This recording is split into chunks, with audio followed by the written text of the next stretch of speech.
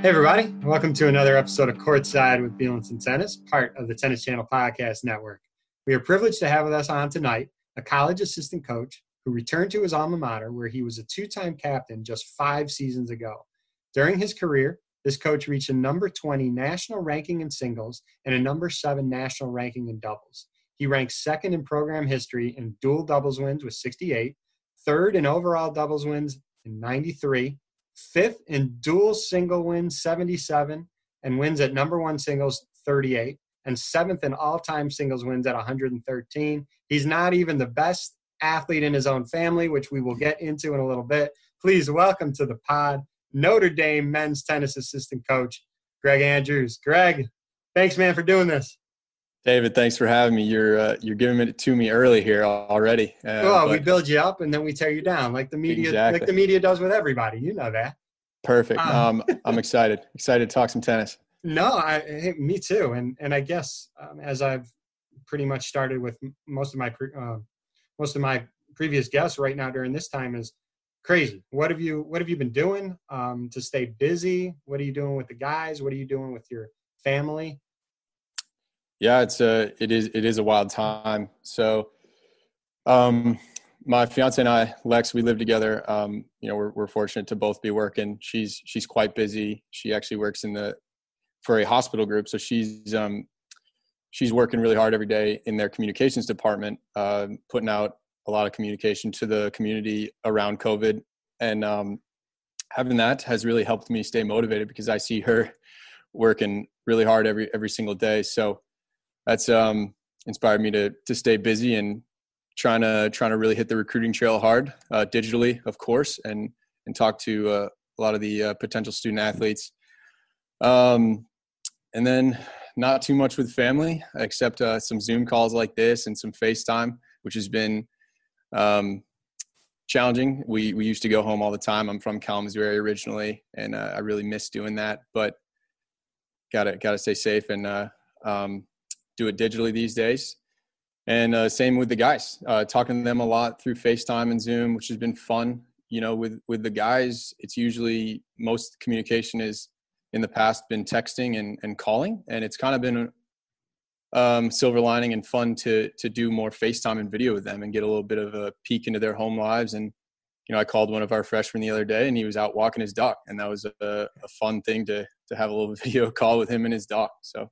Yeah, it's different, but different is not always bad. And again, I've talked about that with my previous guests as well. It's just new ways of communicating. And again, different is not always bad. So we deal with what we have to deal with and we move on from there.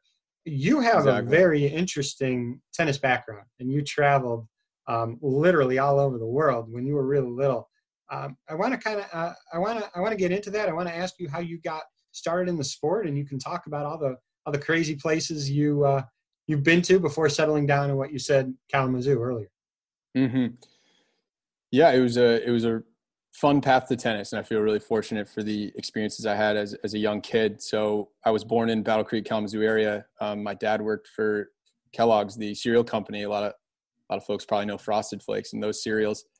So I was born there, but then shortly after I was born, his work took him to first to China, then on to Mexico, then to Texas, then to England, and then finally back to corporate headquarters in Battle Creek, Michigan. So had a nice little world tour there, all before I was 10 years old. So during that time, my parents wanted me to start trying out some sports, and we would try a few sports in every place we lived. But the two sports that kind of stayed constant during in all those countries were tennis and swimming. And ultimately I chose tennis, and my brother, who you alluded to earlier, was quite an athlete himself, chose swimming. And then by the time we moved back to Michigan, we were both kind of set in our sports. I loved tennis. That's the only one I really wanted to do. And he loved swimming. That's all he wanted to do. But by the time you settled back with all your travels, you were still a young kid. You did all this traveling very young. I think when we were talking previously, by the time you settled back in Kalamazoo for good, you were like under 10 years old. Yeah, I'd like to think I was one of the youngest gold miles status guys Yeah. in the air back then. Absolutely. No one can compete with that, right? But under 10, forget under 10 tennis. We're talking under 10 traveling. Yeah. We all before I was a young guy. That's crazy. So you had a good junior career, and I want to ask you about that. You didn't have a good junior career. You had a great junior career. You finished in tennis recruiting. You finished like top 5 in tennis recruiting, I believe. When you were ready to go to school, you had 3 schools that were definitely in mind: Notre Dame, Michigan, and Stanford. If you can, talk a little bit about some junior highlights growing up and what made you kind of pick Notre Dame, Michigan, and Stanford, and Notre Dame eventually winning out. Yeah.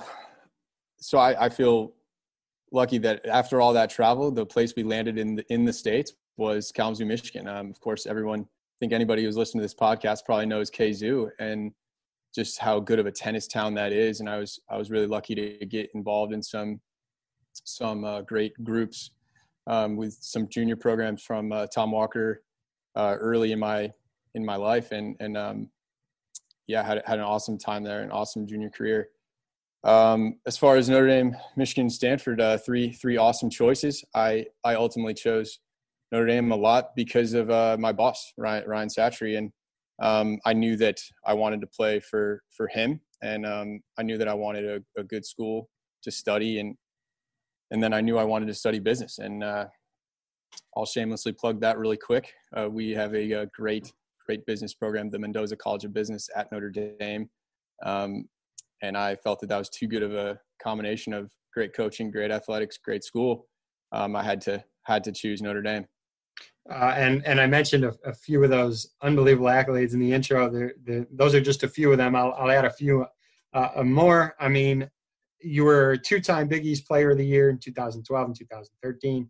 The junior, you were the Big East Championship Most Outstanding Player after leading Fighting Irish to their final championship title in that conference. The list goes on and on. You were a 2013, if I mispronounce this, I apologize, COSIDA Academic All-American, and then the winner of the 2014 National ITA Arthur Ashe Jr. Sportsmanship and Leadership Award, which I know, when we were talking before, meant a lot to you. And again, the list goes on and on. I could list several more, but tell us about how awesome your experiences were playing at Notre Dame.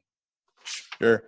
Well, just for the sake of my job security, I'm gonna add in real quick in all those accolades you just listed, all those wins lists. My boss Ryan Satchery is ahead of me on all of those, as he's one of the best players to ever play at Notre Dame. But yeah, thanks, Dave. I appreciate the listing all those accolades. I think what really helped me have a great career at Notre Dame was the things that Coach Bayless, who's now retired from Notre Dame, and Coach Satchery stressed as the leaders of the program. It was all about, personal development.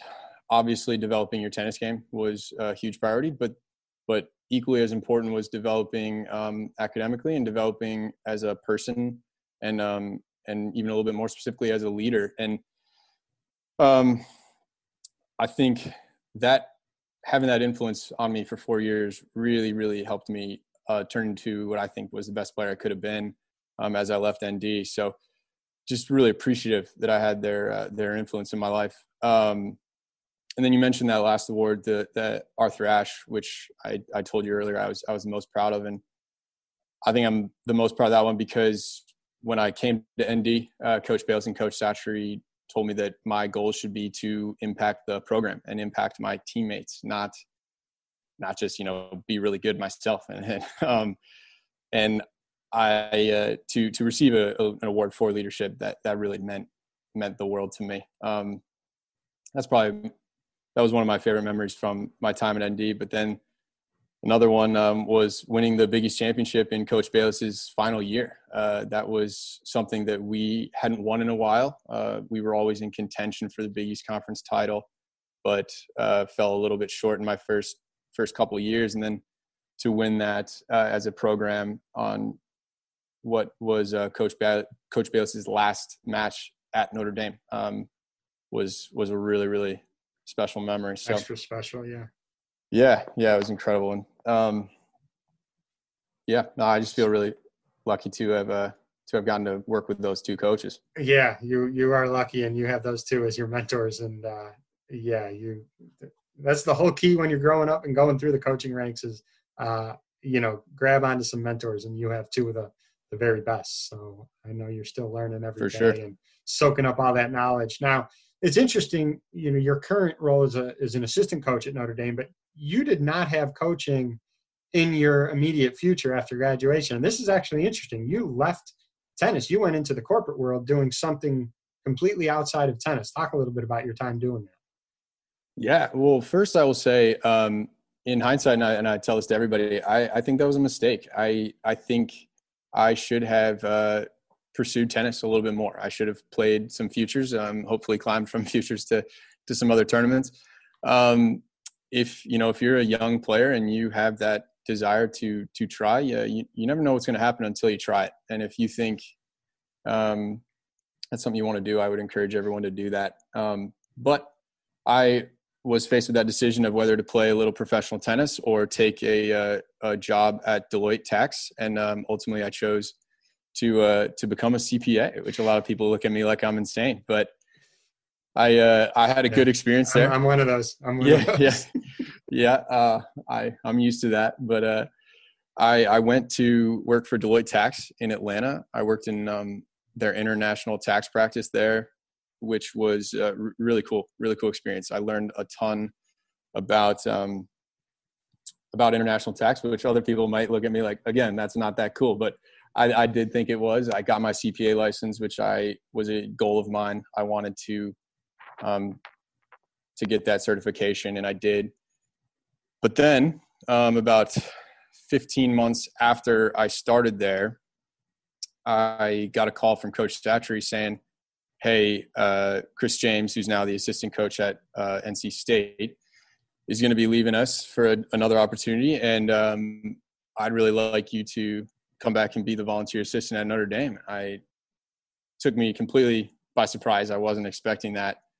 But had you talked to him at all? A lot since you had left? You said around 15 months. Did this call come completely out of the blue? Coach Stratry and I stayed in touch. So not completely, we talked every couple of weeks or so, but it definitely not like nothing about coaching or anything. About coming back to work for him. So that was a surprise. But I thought a lot about it, and I was 25 at the time.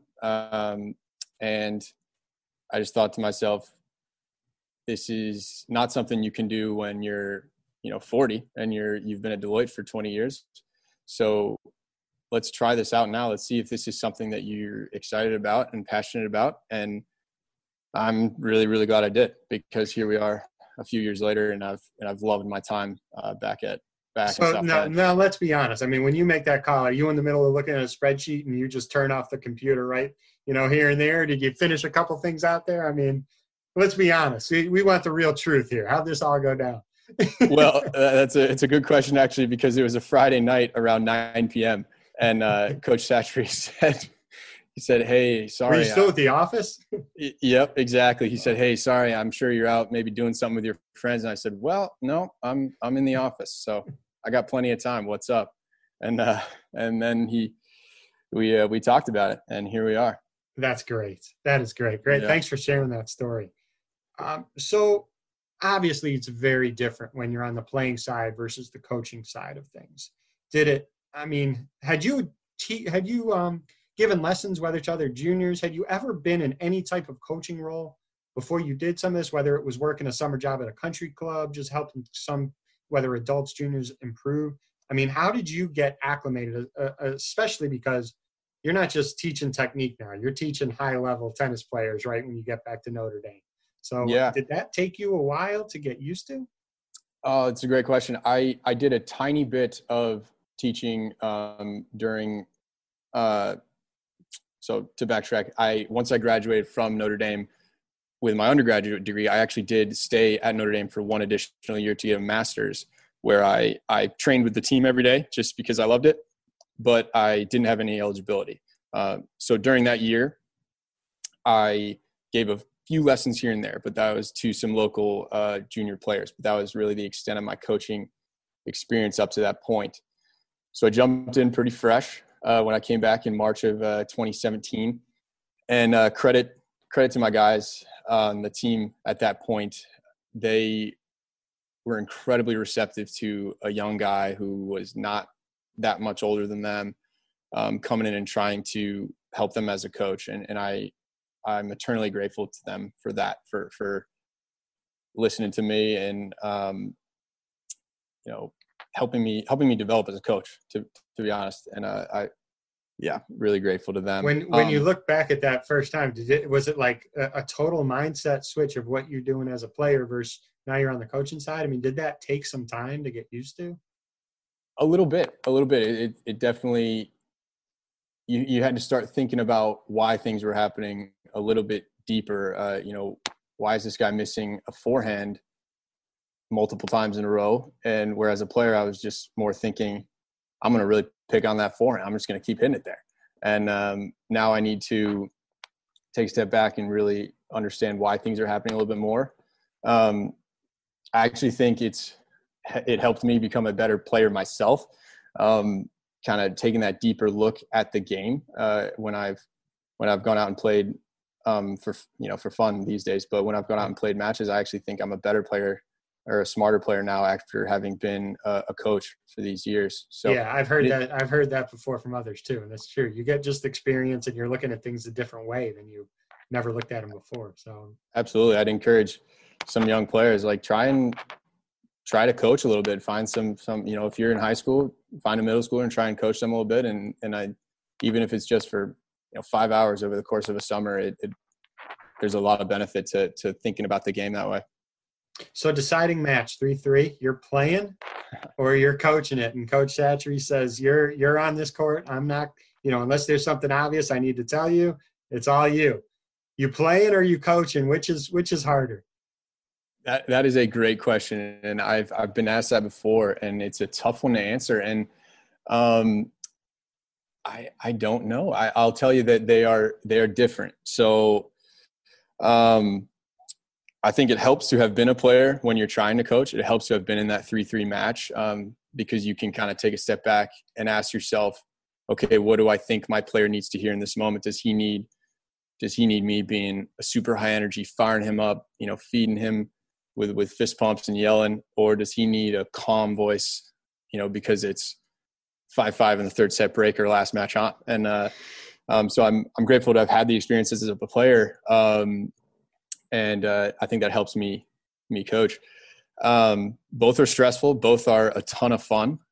I wouldn't trade the memories of being last match on as a player for anything.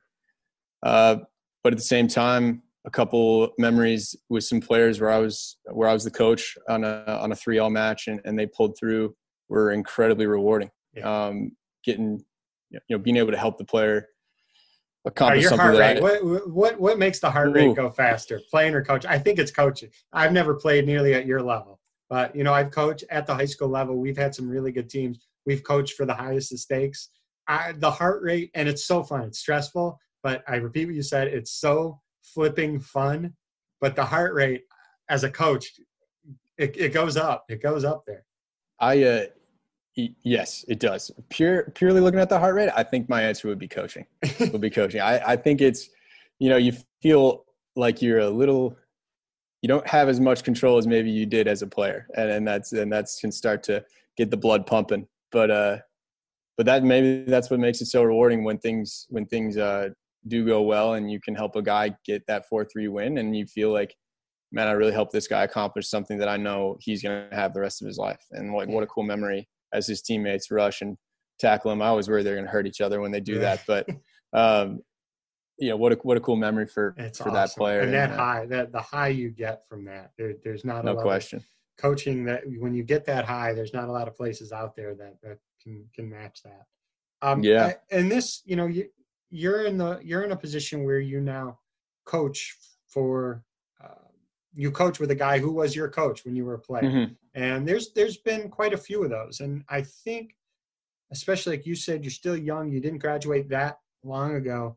It's something where you can relate a little bit closer probably to the players if they have a question and they don't want to address the head coach for whatever reason it may be. I'm just talking in general now.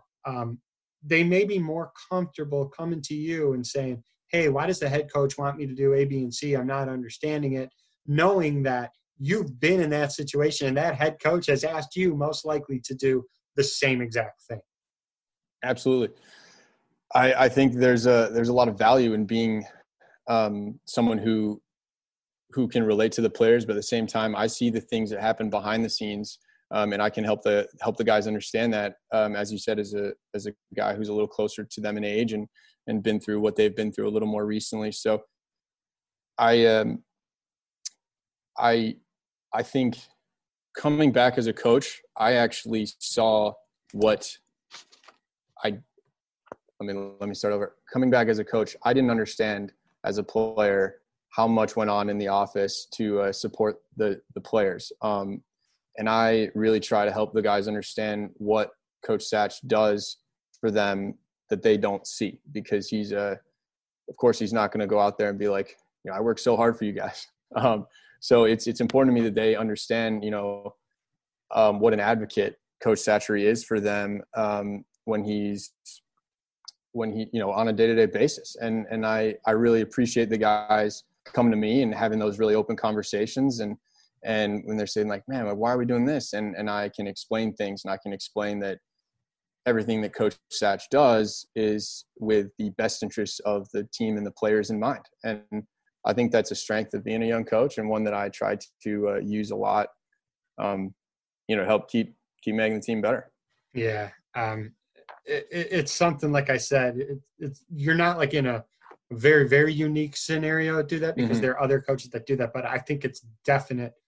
There's a definite value to having that. And going back to a little bit of coaching, when you said, I don't know if I need to be all fired up, give the guy fist bumps versus I need to calm him down. Obviously, every individual is different. Myself, the psychology of coaching, that is not easy to do, because every situation, every individual is unique. And that's what it's challenging, but that's also what's so fun about it. And I think I speak on behalf of myself and a lot of others, is that you need to go through these situations to just get experience, because you're still going to experience a lot of first-time things for a long time. I'm sure head coaches for several years are still experiencing things for the first time. And that's the challenge, and that's the fun. But the psychology of coaching is truly, it's incredible. It is. And I think one of my favorite parts of the job is trying to figure out what the differences are between the guys and what they need in those big moments. It's not just depending on the situation. A lot of it's depending on the player that's in that situation. One guy might need that super fired up coach at 5-all in the third set breaker. One guy might need the calm voice. And I love getting to know the guys. And I am an absolute coffee addict. As you saw on this Zoom call, I've been drinking a little coffee. So my absolute favorite thing to do at this job is take the guys for a coffee. And I think, and of course I'm not going to sit there and ask them, what do you need? And in that tiebreaker, but through those, just getting to know the guys, you start to understand what they need in those moments. And honestly, that's why you do it. I think that's really the fun part. That's the fun part. And then I also say the relationships you make with the players after they're done playing. I'm more close to certain guys now than I was when they were playing. And that's the coolest thing, because you're experiencing some pretty amazing things, especially at your level. And those things are never going to be forgotten. Yeah. I do want to get back to a little bit of your family, because you're super impressive, but for the listeners that want to know, your brother is a couple years older than you, right? He went to Stanford. He went to Stanford. Yep. He is 2 years older than me. He's a swimmer, competitive swimmer. He swam in college, and he's a software developer now. Okay. And his wife, who he met at Stanford, I believe, she actually was an Olympic swimmer. Yep. I make the joke a lot that I'm the third best athlete in my family. And so my sister-in-law, Maya, she has 2 Olympic gold medals, a silver medal, and a bronze. And then my brother was a 4-year All-American at Stanford as a swimmer as well. Wow. So, well, kudos to kudos. I know she married him, but kudos to your parents. I mean, to have two sons that have accomplished all they've done. I know they got to be super, super proud of both you and your brother. Yeah, I appreciate that. And, they're pretty awesome. They were hard on us as kids, which I appreciate now as an adult. Didn't appreciate so much as a kid, but I think they did something right, man. They definitely did something right. And it helps me, again, kind of, I talked earlier about watching my fiance work so hard and helped me stay focused and stay busy during this period. Having great athletes in my family helped me keep pushing to be as good of an athlete as I could as well. So it's good to surround yourself with inspiring people. Oh, for sure. It's the best. I don't want to take up too much more of your own time. I know you're itching to get the guys back on campus. I know Notre Dame is doing it. I think South Carolina announced it too. I think there's a couple schools that have announced they're trying to get kids back a little earlier in August, and then after Thanksgiving, give them the winter break until after January. I know everything's subject to change. It seems like news changes, day to day, definitely week to week. But that's the plan so far, right? That is correct. That's what our university president, Father Jenkins, announced last week, and hopefully that holds because I need to get out on a tennis court, so I need the guys back. Yeah, I know. And you guys, like I said, hopefully sooner rather than later, hopefully everybody stays healthy. You, your family, team, the student athletes, regular students. It's definitely a unique time, but we take it one day at a time, and we'll all get through this together, man. Greg, absolutely. Thanks for sharing your story. I wanted to get you on for a while, and I knew your story was a little unique, and I appreciate you sharing it with everybody. Thanks so much, David. This was fun. All right, man. I'll talk to you soon.